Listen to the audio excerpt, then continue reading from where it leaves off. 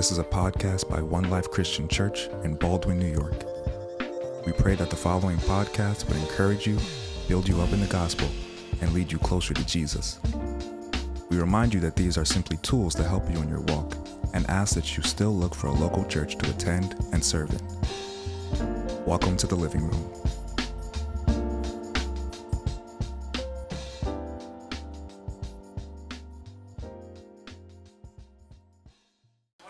Good morning. My name is Justin. I serve here, and I have the privilege to serve here as one of the pastors, pastor of care and discipleship.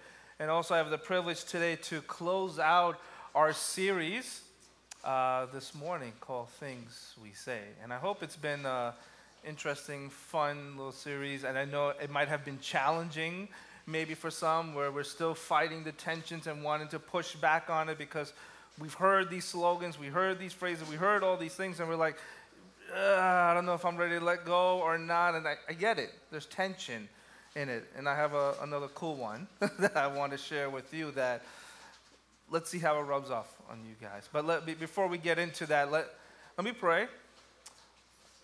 Prepare our hearts for God's word. And let His Holy Spirit lead us. Let's pray.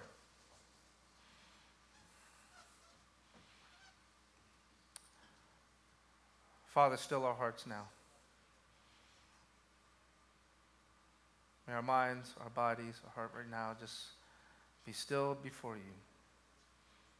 As we hear from your word, as we hear from your truth, your Holy Spirit that has always been the counselor, the one that has always been leading and guiding us and directing us and convicting us. May your will be done, Lord. May your word be preached. May your gospel be ever true that is held on for history. May continue to point back to your Son, Jesus Christ. So guide us this morning. We pray this in Jesus' name. Amen. Amen. So again, we wrap up the series called Things We Say. And I have an interesting one. But before I even tell you what that is, let me set the stage for you guys as far as where I'm going this morning. Now, if you've seen or if you watched the Super Bowl, the Chiefs won, which... Where's my 49er fans? Yeah! I see you, Johnny, that's right. Anyways, we'll leave that for another sermon for another time. But besides the actual game itself, if you notice, there was a bunch of different commercials, a ton of commercials, and they're big. This is the time where we highlight all sorts of commercials, and people rave and dump a lot of money into it. Specifically, one commercial that stood out, which if you saw, it was like a trailer for the new movie, The Wicked. Wicked. It's a spin-off of The Wizard of Oz.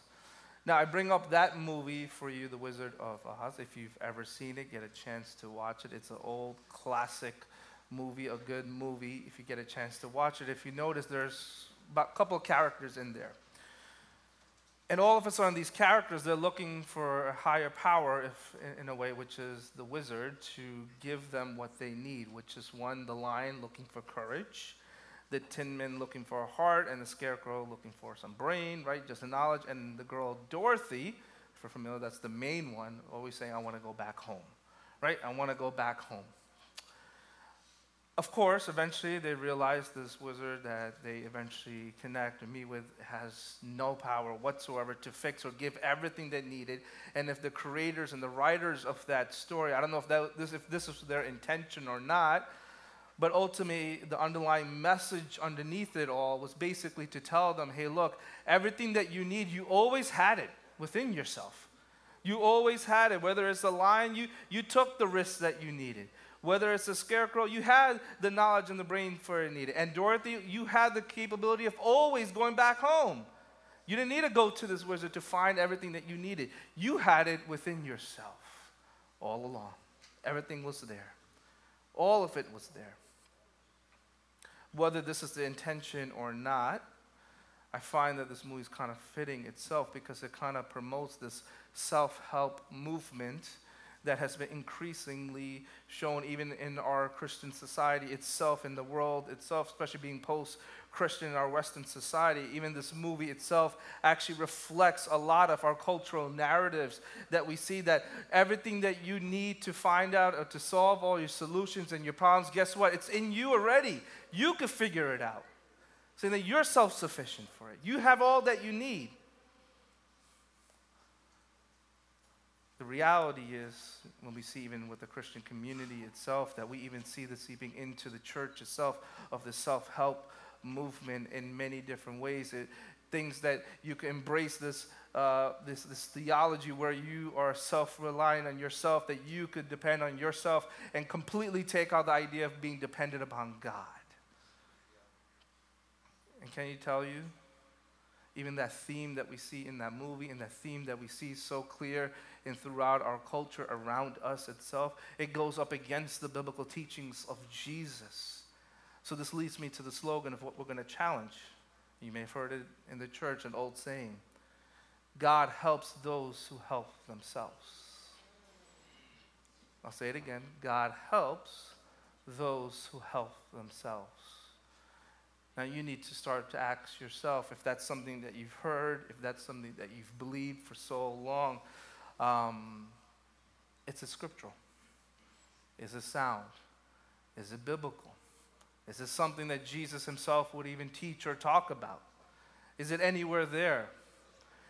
Actually, that phrase, God helps those who help themselves, actually comes from a man named Benjamin Franklin, which he himself quoted that. But he actually got it from a Greek fable between Hercules and a Wagner. I don't know what that is, but these two characters in itself, which they basically said the gods help them that help themselves. So if anything, this phrase, this slogan has been stepped in even into the church, that emphasizes that we are self-reliant on ourselves alone, that the biblical theology of what it should be, which I'll get to, has no weight whatsoever. Where Scripture does not promote self-confidence, it actually encourages confidence in God and not self. If anything, the correct teaching, the correct theology that we need to put behind that phrase is actually change it a little bit and really be able to say this: that God helps those who cannot help themselves. Instead of the phrase, God helps those who help themselves. In reality, what we really should be saying and believing in our hearts is that God helps those who cannot help themselves. And I have scripture to back this up. Let's go to Romans chapter 5, verse 6 to 8. Let's turn there if you have your Bible or your app, whatever you use. Romans 5, 6 to 8. For while we were still weak, at the right time, Christ died for the ungodly. For one was going to die for the righteous person, though perhaps for a good person one would even dare even to die. But God shows his love for us, in that while we were still sinners, Christ died for us. Now, that I think really backs up more to the slogan that God helps those who cannot help themselves. And I'll tell you why that's important for us, because I really want to debunk the lie that we may have been hearing so long within the church that says that God will help those who help themselves. Because if you really look at the underlying message behind that, it's saying that I'm self-sufficient. I really don't need God. I'll invite him when I'm ready to do my thing, and then I'll have him come into the picture. But the question I want us to ask in light of all that is, how can we rely on God to help us? And in light of that, when we look at this passage, three things I want to take away is this. By one, exchanging self-help for God help. Two, by uncovering what we genuinely worship. And what I mean by that is that phrase, God helps those who help themselves. I really want you to look at the root idol that's beneath it all and see what you've been truly worshiping, if that is a phrase and slogan that you've been holding on that is so true. And third is by letting the encounter with God change us. Because God doesn't want to keep us where we're at. He wants to ultimately transform and change us when you encounter the living God. And we get to look at that in light of this passage. So here's the thing.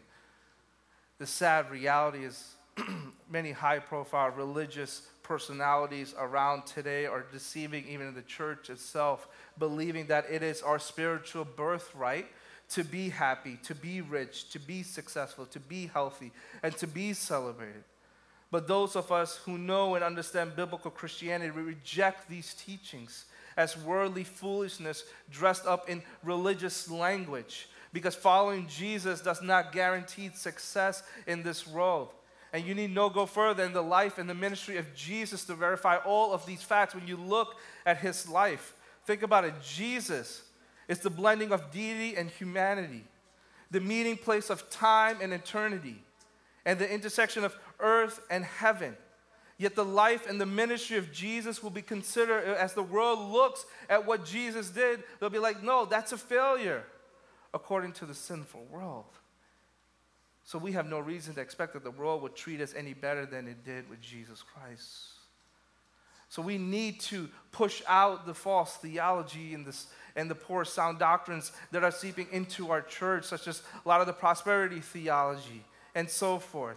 We need to be careful to examine and look at it and really ask, where does our success and help really come from? Is it in Christ himself? Look at 1 Timothy 6:7, which says, As for the rich in this present age, charge them not hard, nor set their hopes on the uncertainty of riches, but on God, who richly provides us with everything to enjoy.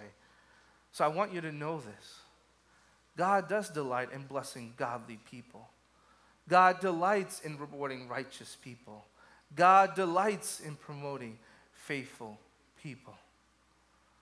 But too often we've been hearing too much of the voices within our own culture as we believe in just in that phrases of that God will help those who help themselves, which I think the underlying message in that is saying that I'm self-sufficient.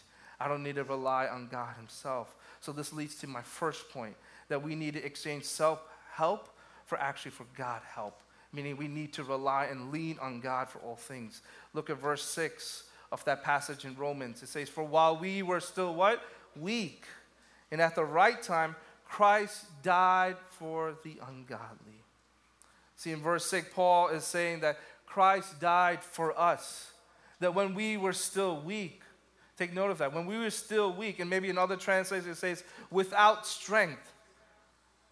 That word itself is translated I will say about 25 times in the New Testament. It describes both the physical and the spiritual condition. Think about it. The Holy Spirit inspired the apostles to use this word in order to convey the weak and helpless state that we were in when the Lord Jesus laid down his life on our behalf.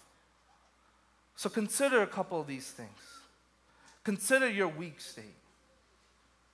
But here's the difficult part. We don't like to admit that we're weak. The culture and everything around us say that you have the strength and everything you need to do what's needed. Look inside yourself. And that's what the self-help promotes. And here's the problem. We see too much of that. And I told you that comes even into our own culture, where we think that when we go through a difficult situation, the first thing that we try to fix the problem. Let's be honest, we do. Where do we run first to? So here's what I want to consider. How can we exchange self-help for God to come and help? Like I said, it's so hard for us to even admit, that's the first step, that we are weak, that we need help. And so often we ignore our humanity in that we are people who need help. And too often we think that we are like God. How? God in his omniscience. What do I mean by that? I mean by this, that we try to think that we are all-knowing. How many of you have ever wished that before you made a decision, you knew exactly how it was going to turn out? Have you ever wished that you could know all the possible variables before even making a decision? For example, will I get that job? Should I pursue this relationship? How will it end? Will I get this gig? Should I take this job or hate it or leave it? Or should I leave New York? Should I stay here? Should I get this apartment? Should I go to this house? Should I stay with this roommate or not? How long should I live even here? The fact that God knows things that he doesn't disclose to us can be what? Maddening, right? Let's be honest. But look also how we think that we have the strength inside. We try to be like God in His omnipotent, meaning that we try to be all powerful. I'm not talking about when we try to be all powerful, where we're trying to lift 400 pounds, or we're trying to lift a car, or do things outside. No, none of that. That's not the way that we wish that we're all powerful. It's actually much more diabolical than that. We try to be all powerful in being able to bend people and circumstances to our will. Let's be honest.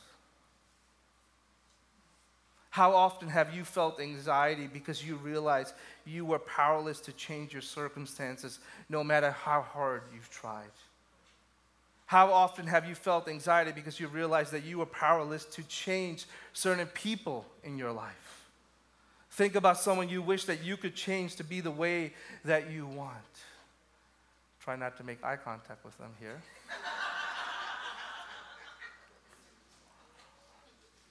When people don't do what you want, or when life doesn't turn out the way that you want, let's be honest, it drives us crazy. Now, don't get me wrong. There is some truth to the self-help stuff, at least one true ingredient. That self-help acknowledges our personal agency. That self-help assumes that you can indeed do something to help yourself. It too rejects the deceit that we drift helplessly downstream from our past or even our current circumstances. We are not just leaves that are just floating down from some tree. No, the me of yesterday doesn't have to be the me of tomorrow. We could learn discipline. We can take control of various aspects of our lives, maybe escape the addictions and overcome the different fears. At least self-help affirms what God has always has, that we can, even now, reap a different harvest by sowing a different crop. It properly highlights that the truth that we can and must, that own some measure of responsibility even for within our own lives. We each can choose, as Luther has once said, many things under heaven, and each decision, whatever it is that we make, will and have some sorts of consequences to it. So here's the thing. There's ways for us to even discern the condition really of our heart. Have we been living according to that phrase, that slogan, God helps those who help themselves? Be able to ask our heart, do I rely on God, or am I looking inside of myself to find the strength? Whether relying on self-help or seeking God's help, acknowledging our weakness means recognizing that we can't handle everything on our own, and instead we need to turn to the one who can. Look at Proverbs in the Old Testament. It warns against trusting in ourselves rather than seeking God's wisdom. Proverbs 28:26 says, "Those who trust in themselves are fools, but those who walk in wisdom are kept safe." So consider this question as you hear that. What kind of help do we receive when we look inward for solutions? Do we seek solutions within ourselves? Because if we do that, often it provides only a temporal fix to what are essentially eternal problems. For example, addiction could lead to many sinful actions because it could harm our families or damages our health. Ultimately, all wrongdoing against God. Right, the verse says in Psalms 51:4, "Against you and you only have I sinned and done what is evil in your sight." While addressing the symptoms of our sin through self-reliance, such as quitting drinking or overeating or avoiding adultery, some reliefs, it doesn't address really the root cause of that sin, which is actually towards God. Instead, church, what we need is His grace, because His grace empowers Christians to reject sinful behaviors like theft and anger and pornography and pride and laziness, and instead embrace what Scriptures teach us so much about, being self-controlled, righteous, and godly lifestyle. Because the transformation leads us closer to God and prepares us for eternal life rather than condemnation. You might say then, if we can't trust ourselves, then what hope do we have? The Bible has answers to that. When we look in the book of Isaiah, where Isaiah declares that God helps those who are utterly helpless. You see how that is different even from the saying that we've been saying, the slogan, how untrue it is that God helps those who help themselves. Look at Isaiah 25, 4. It says that you have been a refuge for the poor, a refuge for the needy in their distress, a shelter from the storm, and a shade from the heat. For the breath, the rootless, is like a storm driving against the wall. Another way that you could ask yourself to diagnose, even your heart, as far as where it is, who receives the glory? When we trust in ourselves and achieve success, we often attribute the glory to our own abilities, where we say that I'm smarter, I'm more disciplined, I'm better.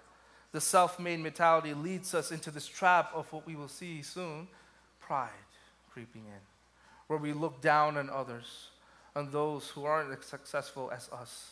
And we fail to acknowledge ultimately that God's role in our achievement. We take God out of it. As Christians, aware that all good actually comes from God. That we declare, not to me, O God, not to me, but to your name we give you the glory. Christ is our source of pride, and he is our constant focus. And our desire should be upon him and him alone. See, when we exchange self-help for admitting our weakness and relying on God, we are recognizing that God provides tangible help for the helpless and for the needy. But you need to admit that first. The Bible teaches that everyone is actually considered helpless. Romans 3:10-12 speaks of that. All have sinned and fallen short of the glory of God. And there is no one that is righteous. Not even one. There is no one who understands. There is no one who seeks God. All have turned away. They have together become worthless. There is no one who is good, not even one. Church, there's still hope. Here's the thing. Self-help gives me my own small, fleeting point of glory in itself. But when we turn to God as the source of our help, he offers us deep, everlasting joy, secure in his unfading glory. Whereas self-help offers a temporal good at best, where God help gives us eternal good with temple thrown on it. Self-help relies on my discipline, my resolve, my efforts, whereas God help, if we lean on God himself, it builds upon a child's cry to his father, leaning on one's eternal family and trusting God's unfailing promises. God help sustains me with my daily bread, which comes from heaven. Self-help tells the opposite, that I got to go and search for that food. God help ends in salvation, in glory, and the conquering of the world, of the flesh, and of the devil. Whereas self-help addresses the cough and the sneezes of this life that leaves me at the end of it without hope, without forgiveness, and without God in the world. There's a reason why the scriptures keep teaching and telling us to be in this helpless state, because we need somebody to rescue us of knowing of our condition. There is humility in this church when we are weak and acknowledge that he is strong. When I could not come to where he was, he came to me. Jesus did not love you and save you because you were healthy and strong and looked like a good prospect for his kingdom. No. The opposite. You were struck. You were stuck. You were sick in that bed, paralyzed by sin, and he came and saved you in spite of all of your weaknesses. So church, we need to be daily reminded of this. So church, we need to daily be reminded in our saying, is it really God helps? That we really need to say that God helps those who cannot help themselves. That's what we really need to say. That's what we need to hold to. We cannot help ourselves. There's no way inside of us. We need something outside of ourselves to come. So God had to come. He initiated. God saves us in what? In spite of even our own wickedness, which we'll see, the ungodliness inside of us. And to uncover really that slogan, that phrase that we've been talking about, that we're trying to debunk, that maybe you've heard so long, God helps those who help themselves. I want you now to look at the root idol beneath that of actually what you've been truly worshiping when you have actually always believed that. Let me uncover that for you. Look at verse 6 again. It says, for while we were still weak at the right time, Christ died for the ungodly. See, Paul says, for when we were yet without strength or in weakness, in due time Christ died for the ungodly.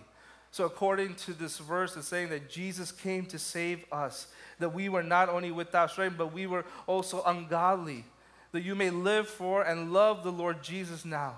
That's the thing, that has not always really been our condition.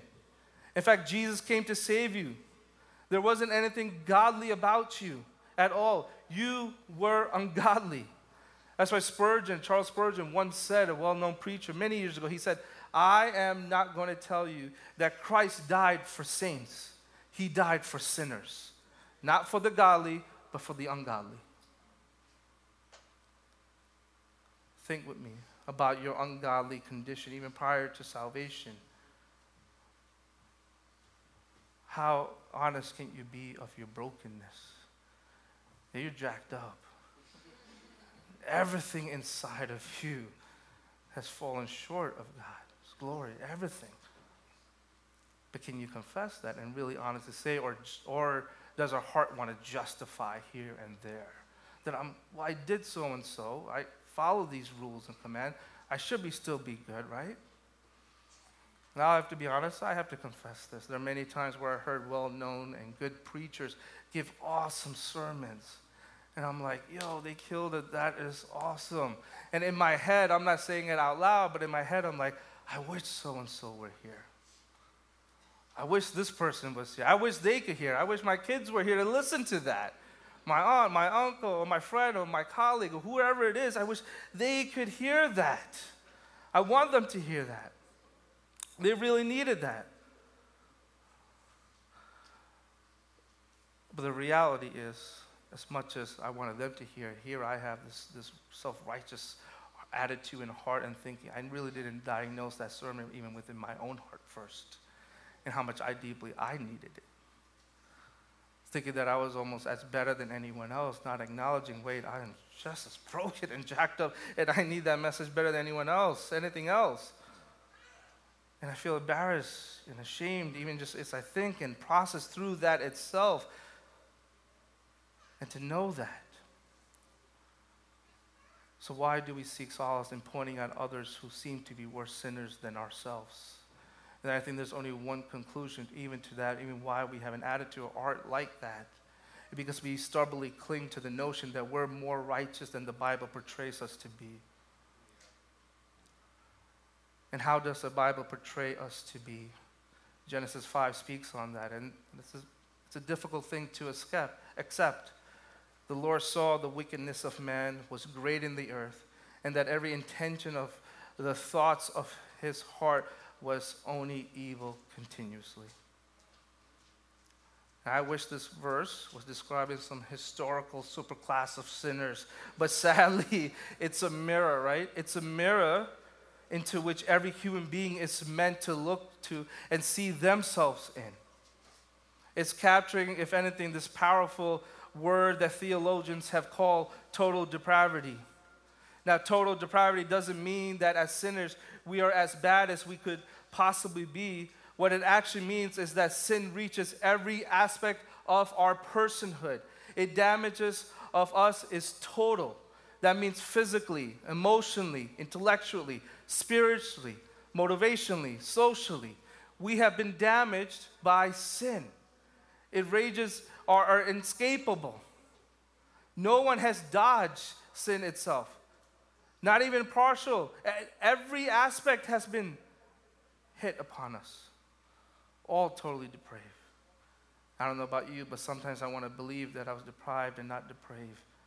Or that I was only just a little bit here and there. There's still something inside of me that's really good, but that's why we try to justify to the things where we're like, I want to self-atone myself or fix myself and be like, justify myself to that I'm still somewhat okay, but before a holy God, man, how broken am I really inside? So that phrase that God helps those who help themselves, it actually reveals a deeper truth about our sinful nature and what we truly desire and worship when we're actually thinking about that slogan. I think it essentially declares that we're saying that we are self-sufficient. It devoids of humility by filling itself ultimately with what? Pride. Consider this. Think about this.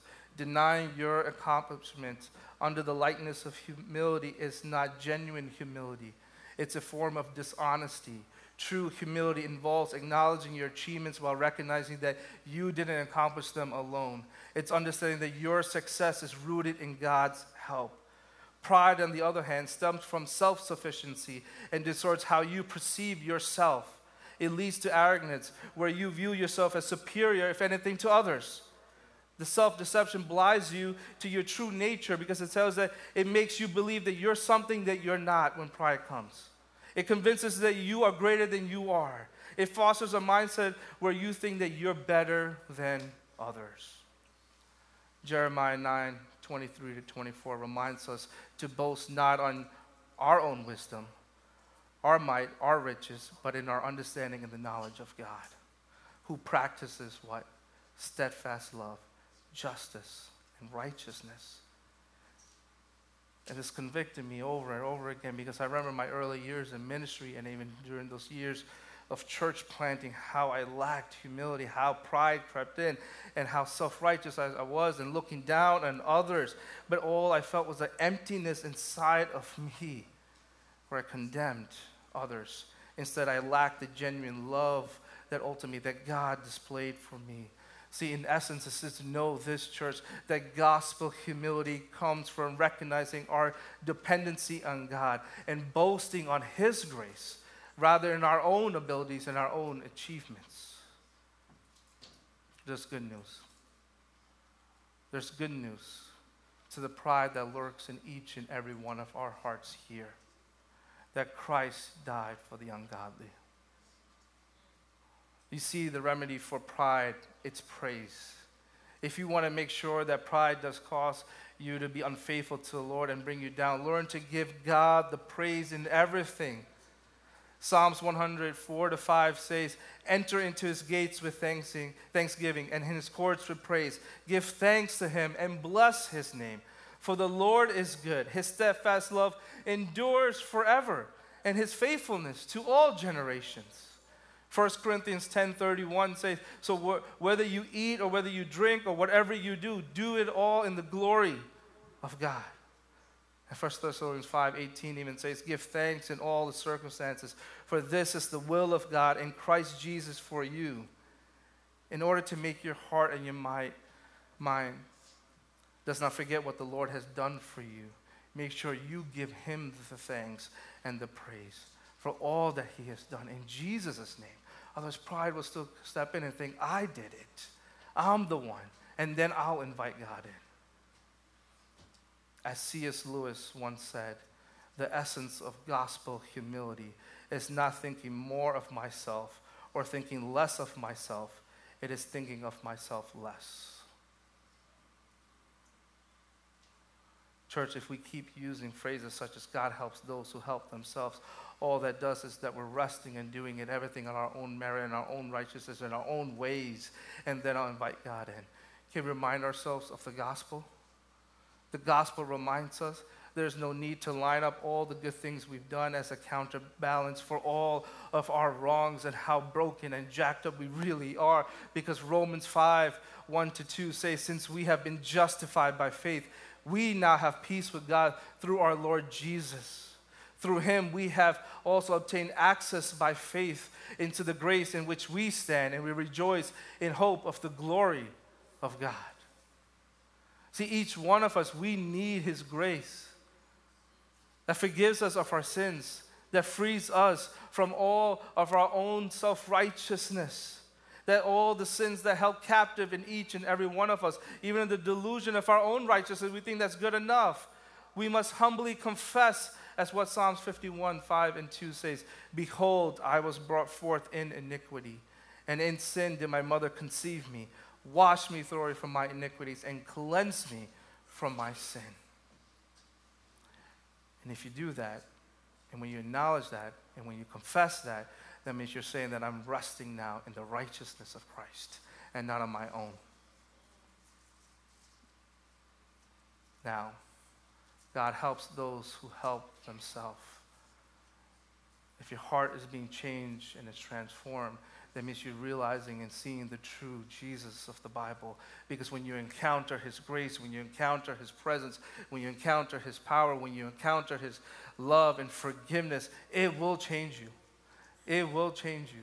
So when you encounter him, what he's saying, that this slogan or phrase that you've been hearing that really is not biblical at all, I want to remind you who I am. So God's going to come and he's going to make me know, because he's the one who initiates the change. Look at verse 8. But God shows his love for us in that while we were still sinners, Christ is the one who died for us. Jesus died for us. And all of us, we could acknowledge and believe that, and religiously even believe that so God loved us so much. He gave up so much for us. And throughout this series, maybe the things that we say, you might have been fighting and pushing back on the slogans and phrases and be like, I've heard this in the church my whole life. I've held on to this truth. But then you really need to ask and diagnose even your own heart. Where has that really led you? Has it really pointed you to the real Jesus or some other Jesus that our culture has kind of created and has stepped into the church? And this goes back to another Super Bowl ad that I saw last week, which maybe you have seen also. In this ad featuring, I think it was a Christian ad. I'm not even sure, but it featured individuals washing the feet of people typically they'll look down upon on society, right? I don't know where you stand with this ad, but I had a little problem with it. Even as the message was even pushing and moving forward, it implied that not affirming the lifestyles or the orientation or the identity of others, we're saying that, oh, it's some kind of level of hate, and we're ultimately what they were trying to push and say that, hey, look, Jesus doesn't hate. We love all of you, which absolutely is true. He does love everyone. He wants everybody to come to know of who he is, come to know who he is and love of who he is and be accepted. Yes, absolutely. But look how our culture didn't complete that message.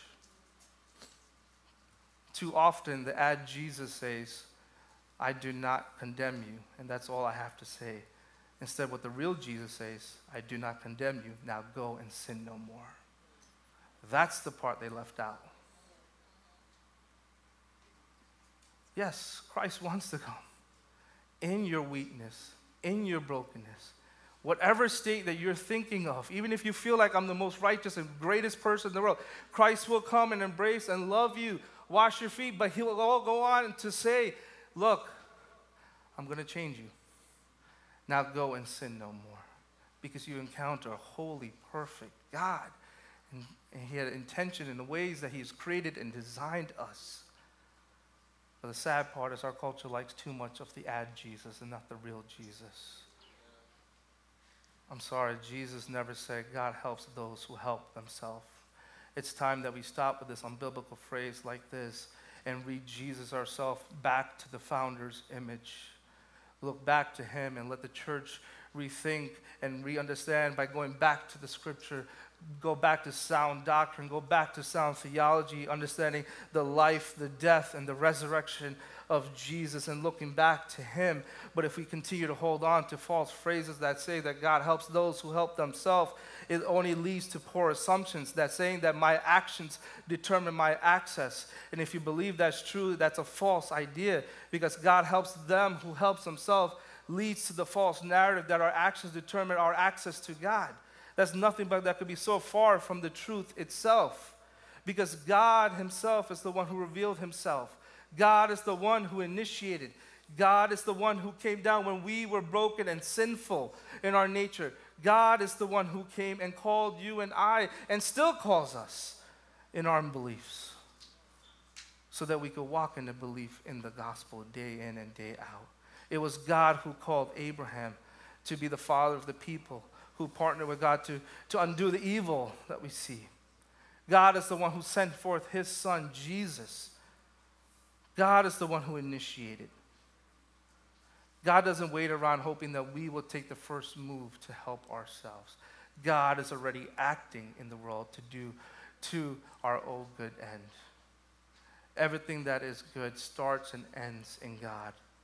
Our cooperation flows from our access and experience of God, not to earn just access to God. Every other religion speaks of that. Every other religion says that you start here, you got to do all the good to earn your favor from God. God says, no, I'm up here. He comes down to us in our mess and our brokenness. That's why other religions, such as in the religious book, the Quran itself, and in Islam, it teaches the complete opposite of it and holds to this truth that God will help you if you help yourself. Because ultimately, in that Quran itself is basically saying this principle that you have to do and take care of yourself, you change yourself, and then Allah will come and help you. No, that's horrible. God helps those who help themselves is actually a language of privilege. God doesn't show. God is not into impartiality. God loves, He holds, He goes near to each and every. He wants all of us to know who He is. But the thing is, you have to acknowledge that you're weak, you're ungodly, you're broken, and He's the one only, and He alone could initiate and rescue you in your mess.